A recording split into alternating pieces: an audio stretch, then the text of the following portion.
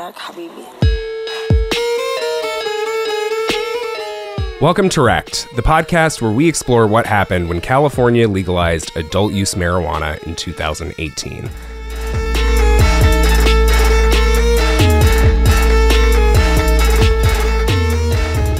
I'm Christopher Trout, the creative and editorial director of Grass. Joining me today are Rena Caria. Hey guys, Rena here. Sorry. Nice podcast voice. Trying something new. And Brandy Moody. Hi. How's it going? Good. How are you? I'm pretty good. I'm excited about today. Are you? Always, yeah. We're talking about pot. On our We're not smoking it podcast. yet. Yeah. So, Rena, you want to tell people what you do?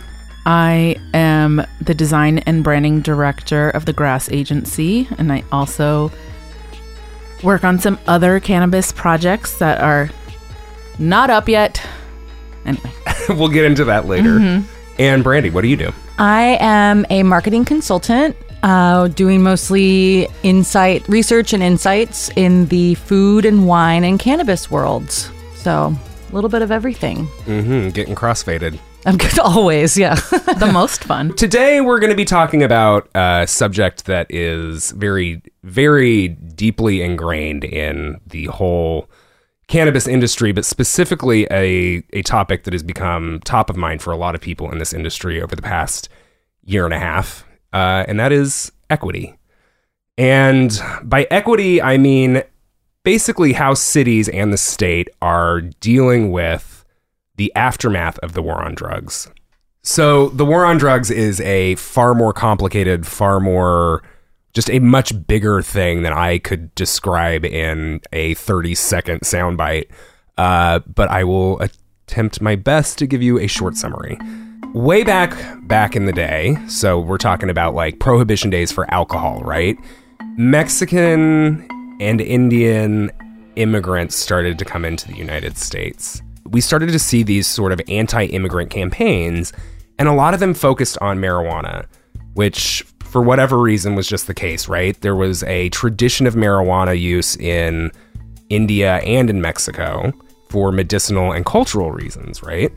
At the time, the Attorney General decides that he's basically going to create a taxation system that makes it impossible for people to consume and grow and distribute weed in the United States, followed by a lot of states and cities outlawing marijuana. Eventually, we get to this point where it's basically illegal everywhere in the United States and starts to just be illegal everywhere in the world as a result of our war on drugs. So Nixon comes around and he's like, you know, a racist old white dude who wants to put people of color in their place without saying he's putting people of color in their place. And he calls for a war on drugs. And basically, that's when we see marijuana scheduled as a Schedule 1 drug, which means basically that it has no medicinal or it just doesn't have any use that is worthwhile. What ends up happening as a result is black and brown people are arrested and put in jail en masse. And we end up with these insane statistics around it. There was a brief glimmer of hope under Carter that we were going to have decriminalization. And then Another motherfucker named Ronald Reagan. Ronald shows up, and he and his wife Nancy, they end up in the White House, and they have this campaign they just reinvigorate the war on drugs, right? After this brief moment where we think maybe we're going to have decriminalization, and they go in hard on the war on drugs. And this is where you start to see shit just fall apart.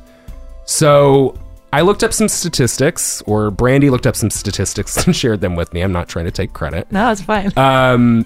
What I have here is some stats from drugpolicy.org, so from the Drug Policy Alliance.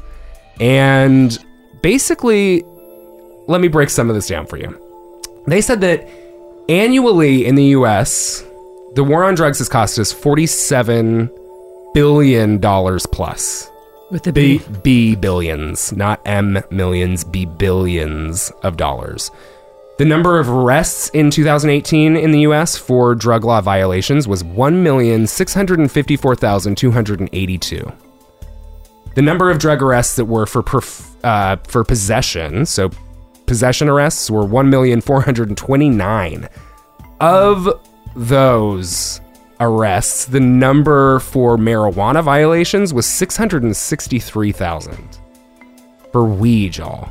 The percentage of people arrested for drug law violations who were either black or Latino was 46.9, despite the fact that those people only make up 31.5% of the U.S. population.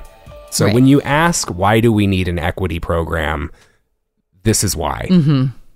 The first of these was started in Oakland, and one of our guests, Amber Center, who is a cannabis organizer, activist, and business owner, has created an organization called Supernova Women. I was a blogger back in like 2007. I started blogging about cannabis. I was always been a fan of weed since I was like 18. I've dealt with autoimmune issues my entire life. I wasn't diagnosed until I was 33. But I definitely knew when I started smoking at the age of 18 that it really helped deal with a lot of issues that I was dealing with. So I immediately, it's like, I love this plant, you know. So I started to research it a lot, tinkering with little grows in my closet, and started to blog about it. And I was diagnosed with lupus at the end of 2013.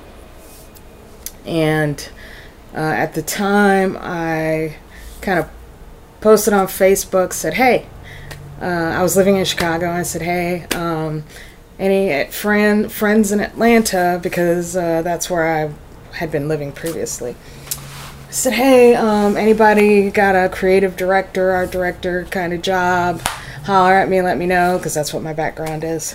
And I had a friend that I met through blogging here in Oakland that owned an edibles company. And he chimed in on my post, and then he sent me a private message. He says, hey, did you ever consider moving to California and being in the weed industry? And I was like, I would love it, but I don't have any opportunity. And he says, well, you should come work for me, and you could be my sales and kind of marketing person. I need some help. I said, wow, okay. And so 3 weeks later, I flew out here. I didn't have much money at the time. So he said, hey, you can stay with this activist. She puts up lots of activist people like you when they're coming out here visiting, and that was Debbie Goldsberry. And so I was introduced to Debbie Goldsberry by him. And so he took me around, kind of like showed me Oaksterdam. At the time, the student union was open. So I went by there, got to meet a lot of people, and I loved it, you know. I thought it was amazing. And so 2 months later, I moved here. And I didn't know anybody aside from, you know, I knew no one here in California. I only knew of him through the internet, Facebook and blogging. He introduced her to Debbie Goldsberry, who is like, I kind of, you know, medical marijuana, Bay Area weed royalty in a way, sort of. So she's a co-founder of BPG, right, which is the Berkeley Patients Group. She also started some other organizations, and she is the head of Magnolia in Oakland right now. Right. Which I think Magnolia really kind of encapsulates like a community vibe for a dispensary. Mm-hmm. You know, they were having like farmers markets with, you know, not weed farmers, actual farmers. They have a lot of senior outreach. I think Magnolia is a great example of like a community-based dispensary. She's awesome. When we first started getting in the industry, there's free education.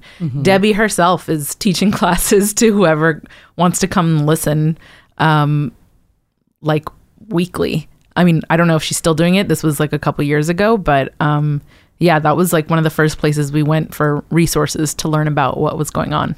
So yeah, Amber ends up sleeping on her couch, which is kind of wild, right? When you think about it, like this woman who had no real connection to the Bay Area weed scene just shows up, and one of the first people that she meets is, as you pointed out, like Berkeley weed royalty. Oh, yeah. She, the Idiot's Guides. She wrote the Idiot's Guides to Idiot's Guide to Opening Up a Marijuana Dispensary or whatever. Anyway, For real? Yeah, Debbie. Was that on the Idiot's Guides imprint, or was that like? It's an official Idiot's Guide. Oh. I got one signed.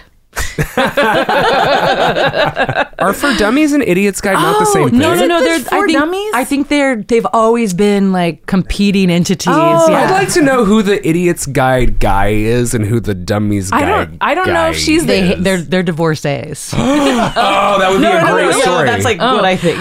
Like they were a couple and they split up. I'll take Idiot. I'm going to Mr. This. Yeah. I'm taking the idiots. You can take the dummies. Yeah. I actually don't know. I do have the book, but I don't remember if it's Idiot's Guide or if it's For Dummies. So Okay, don't quote me on that one. exactly. I was speaking at a conference. This was like the second conference I ever spoke at. I was at a VIP party, and I rolled in all super late. And I was just kind of chilling at the party, looking at the scene, and everybody's like drinking wine, and I'm not a drinker. So I'm like, where's the weed? It's supposed to be a weed party. What's going on here? I always carry a perfume nug, I call it, in my jacket pocket, a blazer. And I had a big fat nug of Purple Kush. So dank. And so I pulled it out and I started grinding it up. And Nina Parks saw me. And she says, hey, what do you got there? And she walked over. She's the only other woman of color in the whole place. So she and I started talking.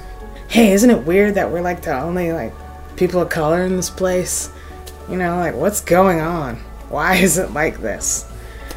And so she and I became friends, and we just started meeting over the next several months. Like we'd meet at Lake Merritt. We would meet over in San Francisco by the water, and we would just smoke and talk. And when we saw this problem, but we had no idea how to fix it or even how to begin to solve it. I went to a Women Grow event looking for writers, and I walk up to the table and I meet Sunshine Lencho. She says, hey, you got a cute dog. I said, thanks. She says, I have a Dachshund too. I said, oh, that's awesome. And she says, yeah. Who do you work for? I said, oh, well, I work for this consulting company. She's cool. Are you hiring? Yeah, actually, I came here because I'm looking for writers. She's awesome. I'm looking for a job. So while we're working at this consulting agency, we're noticing that we're writing and doing all these applications for these very well-funded, very white male groups. And we're like, this is fucked up.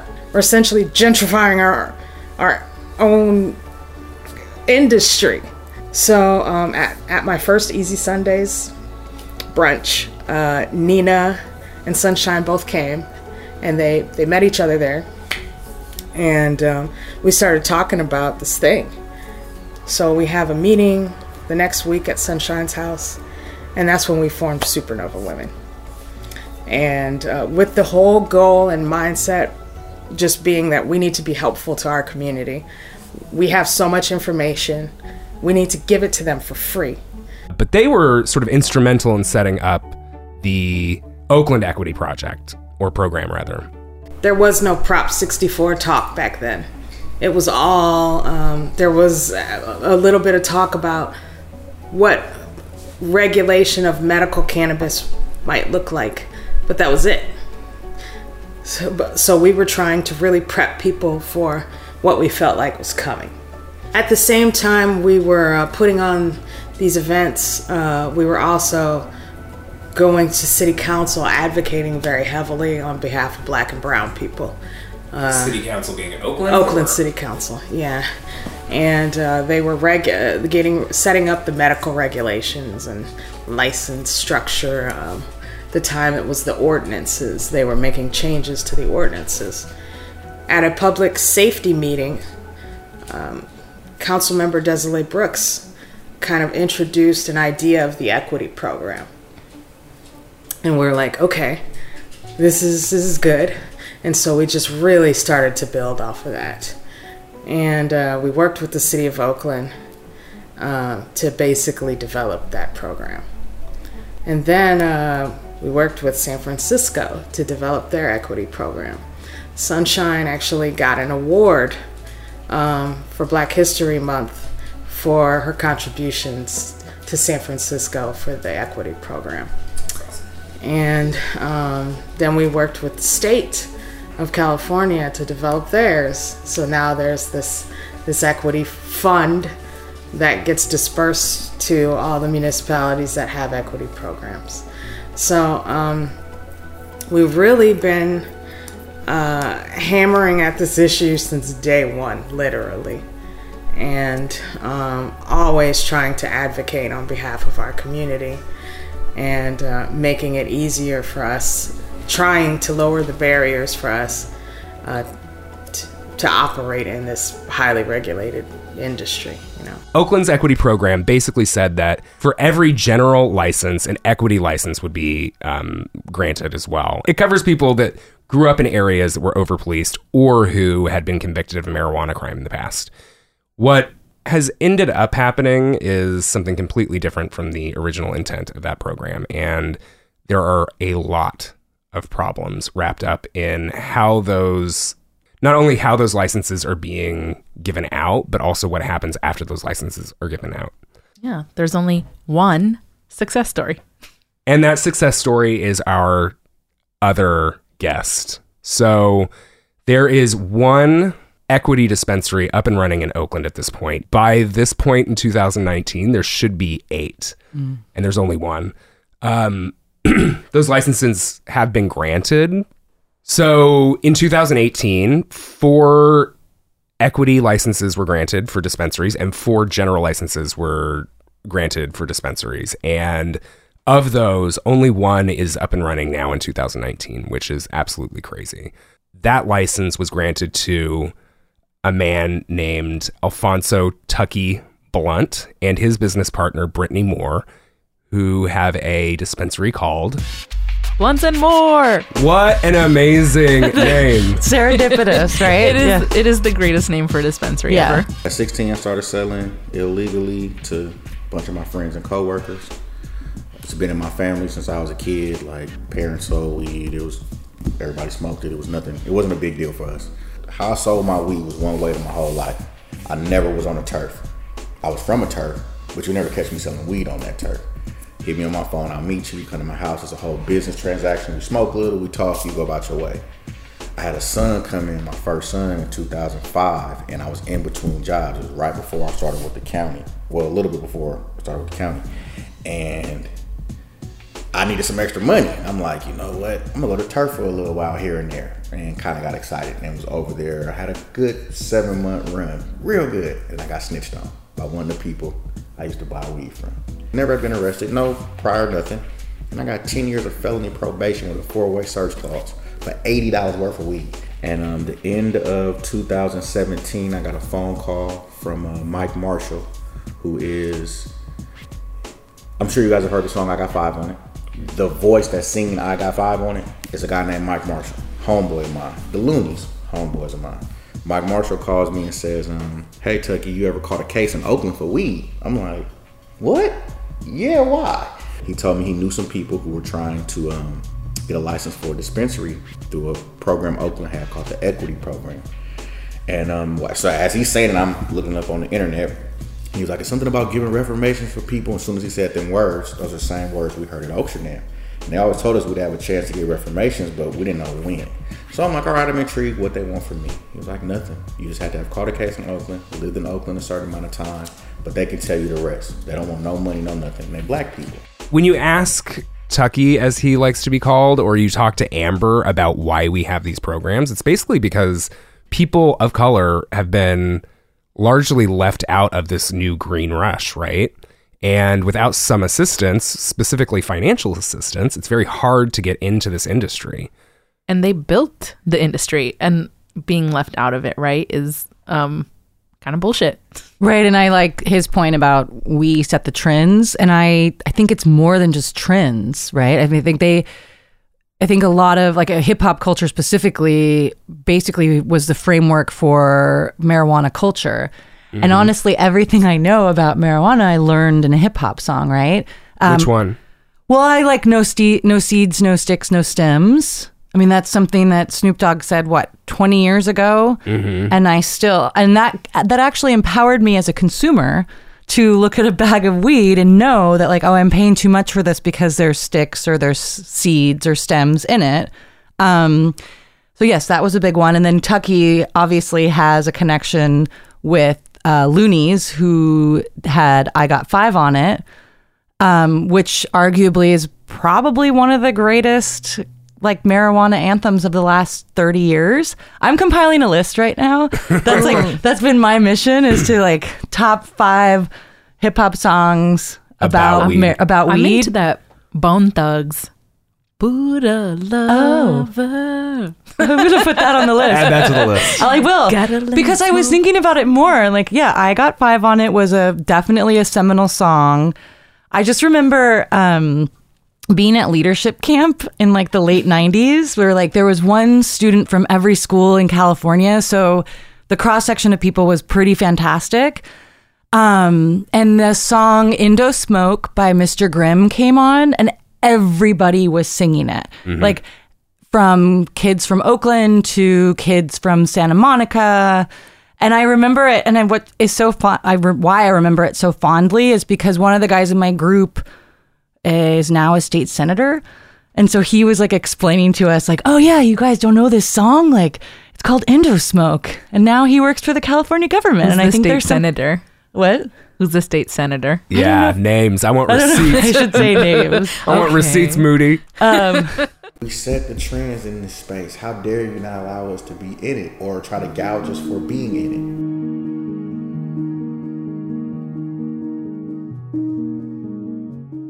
it? You may notice there's an empty bingo cage, and right next to it is a bag of bingo balls. They have a number and a letter on it.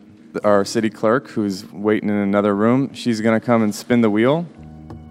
And then the first ball that comes out means you're the 36th place or ranked equity applicant. So ideally, you want to be one of the last 4 to be called. But it was a lottery, bro. Like, it was a lottery.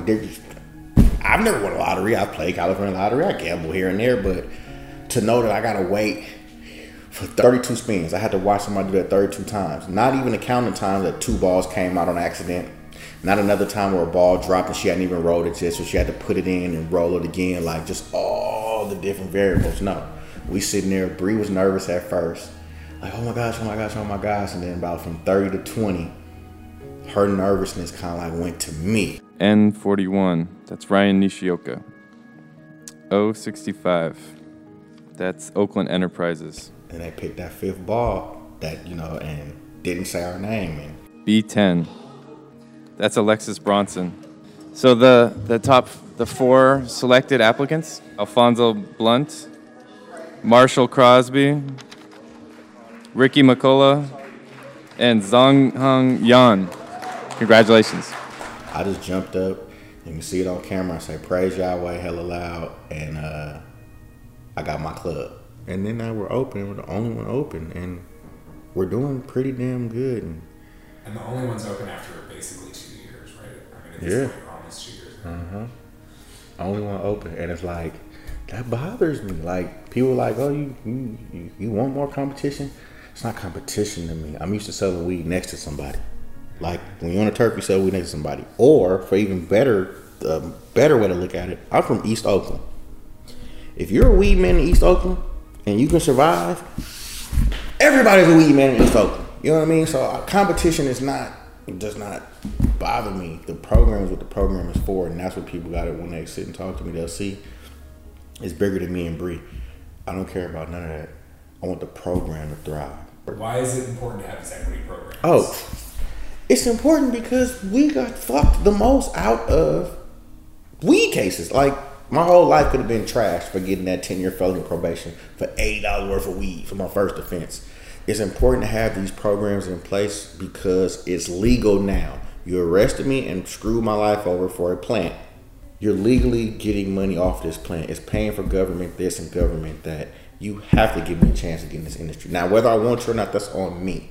But the whole purpose and why I feel it's important is because it gives you, some people really like me wanted to sell cannabis as a business and was always told they couldn't. This question of why is Tucky the only one? Why is Blunts & More the only equity dispensary up and running right now is really interesting. And one of the things that he said, and something that I think Amber reiterated, is that, like, you know, the reason why these equity programs are so important is because people affected by the war on drugs on this level, black and brown people, for the most part, don't have family money, do not have generational wealth, right? And as a result, there isn't that last minute fill in. There isn't that person that you can call at the last minute to give you money to help keep the thing going until you can actually get up and running. I hear all these arguments from a lot of white people, and they say, well, I can't afford that either. But they have the networks where they can ask family. They know they got a rich friend. They have networks where folks have money. In black communities, brown communities, our people have $0. People have no money. This is the last thing as us, black people, you know, people of color are going to be able to really tap into for generational wealth for our kids. And if we don't apply that logic of working together like these other races, we're going to lose this. This is going to be $1 billion industry, multiple $1 billion. And if we don't get in, we're going to get fucked. You have to have a lot of money to start one of these businesses. Mm-hmm. You then have to have a lot of money to keep that business going. And beyond that, you also have to have business know-how, right? Mm-hmm. And operating as a drug dealer on the street is very different from running a licensed dispensary. Very heavily regulated. And taxed. But I keep on thinking, like, it was a lottery. If they hadn't gotten one of those balls... Mm-hmm. Would we have any equity applicants up and running now? And would anybody be able to say that these equity programs are capable of actually existing? I don't even think it's the city's fault per se. I can't really think of no one to just blame. It just needs to be done better. And it needs to be more accountability for running it the way that it was supposed to be ran. You know what I mean? And when I talk to the city, we talk about it. They give my input because it's just as real as I'm giving it to you. Because I get the people come and talk to me that's been incubated for 2 years and have no money. You know what I mean? Like, you're paying rent on something. You have to have staff. You have to have the place to do it. You have to have the permits, all without getting a dime. How are you supposed to do that and I'm poor? The qualifications for me to be in this program means I'm poor. And you want me to now provide this kind of money at, in most cases, 5 to 6 times marked up normal than anybody else. And you want me to survive in this, all of this, before I even get a dime in my pocket. I think it's great that we have started the conversation that these programs have started, but, like, you know, there's still a lot of hurdles. Like, the funding isn't really there. You can get a loan now through the equity program. The Bureau of Cannabis Control is actually giving out equity loans now. But, like, why is that a loan and not a grant? Mm-hmm. Yeah. And what's that process? Is that going to be as hard as, again, what is that bureaucratic process? How long does that take? And what's the interest on that loan? Right. Like, I can't say that I know, but what I can say is that if you're really trying to, if we're calling this reparations, which is what it's been called over and over again, that's not free. Mm-hmm. Like, you're not actually giving people anything, right? You give them an opportunity, right? But beyond that, what else have you given them? And that has been the consistent criticism of these programs.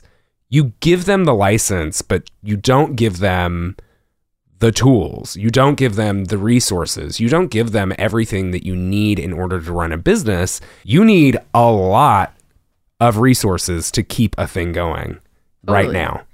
And even if you get the loan, then you got taxes to pay, so they're just getting that money back anyway. So it's like, I mean, there's talks about, lowering the taxes, right? At least for equity applicants. I mean, maybe the whole industry would probably be a good idea. But, we can start with them. Right. So one of the things, though, is that the ball has started rolling, right? Like Oakland got the ball rolling, and now we're seeing other states actually baking equity programs into their regulations for adult use. I think New York hasn't passed their, adult use law or whatever they're going to call it, because they're trying to bake in the equity into the regulations. I looked that up briefly yesterday, so I mean. But like, good on New York, and that's the way it should have been. Yeah. It should have been that way here, right? Mm-hmm. That should have been really locked into place before we voted it in. But, one of the things that I think is interesting, both Amber and Tucky have good reason to be hella pessimistic right now. Mm-hmm. And both of them are like very light at the end of the tunnel. Totally. That was really nice to hear Amber be so optimistic.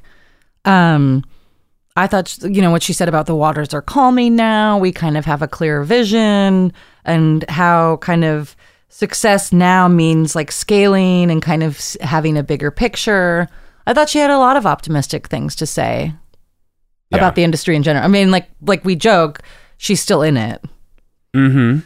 Well, and that's something that keeps on popping up too, is like, if you can weather the storm, right? Mm-hmm. If you can make it through, can you eventually actually make it? It might be a 10-year storm.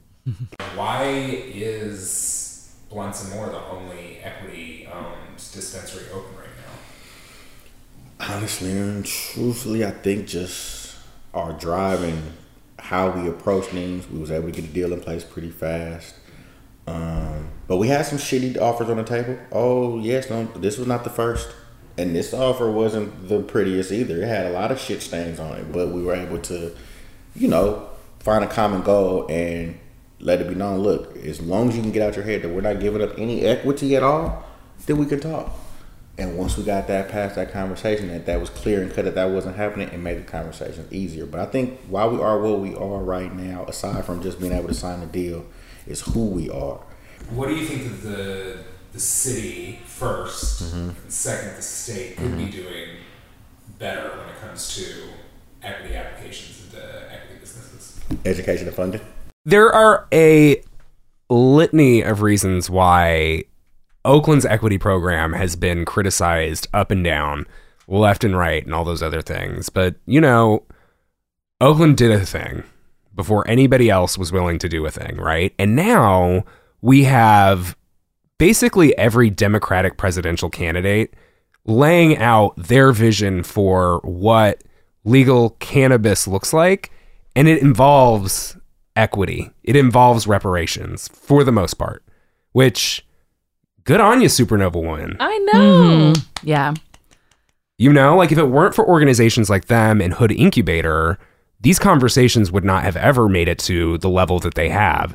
One of the really cool things is that I think Amber was there. I know that somebody from Supernova Women was there, but Beto O'Rourke, one of the presidential candidates, Oh, yeah. dude from El Paso, my hometown, went to Blunts & More, and they did like a sit down kind of fireside chat, whatever, roundtable conversation about equity and the war on drugs and reparations and all of those things. And I think that's awesome.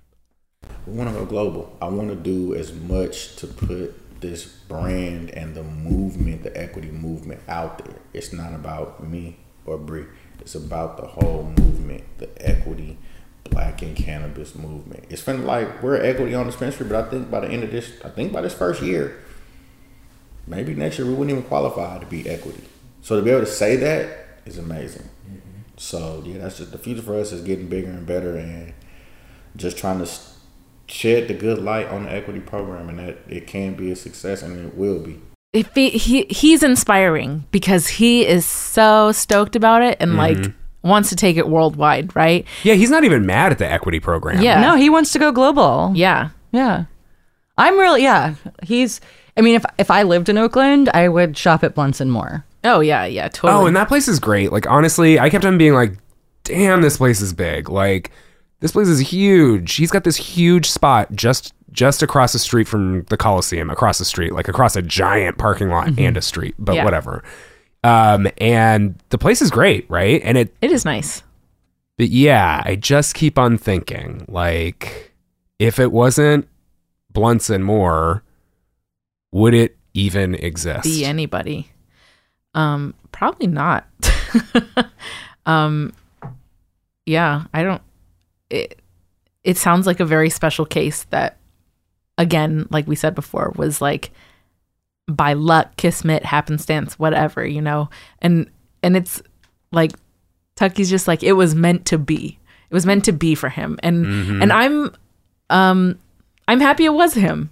When he talks about generational wealth, like, and you know, Black people did build this industry. I mean, he talked about his grandmother introducing him to weed, and I think that's the case for many people. Like, I think people's grandparents grew and sold, and like, you know, and so yeah. Grab your bowl, let's get keyed. Yeah. I just love that song. Yeah. I just want to, can we just do like a segment of you reading sections of that song? I could probably talk them to you right now. Ooh. Do it. But it's such a good song. We were listening to it yesterday. It's such a good song because, again, taking it back, setting up the framework for how kind of the culture works. You can't take a puff from this joint unless you throw in $5. And also kind of walking you through how... Well, at this point, you can't take a toke of that unless you throw in at 15. Yeah, exactly.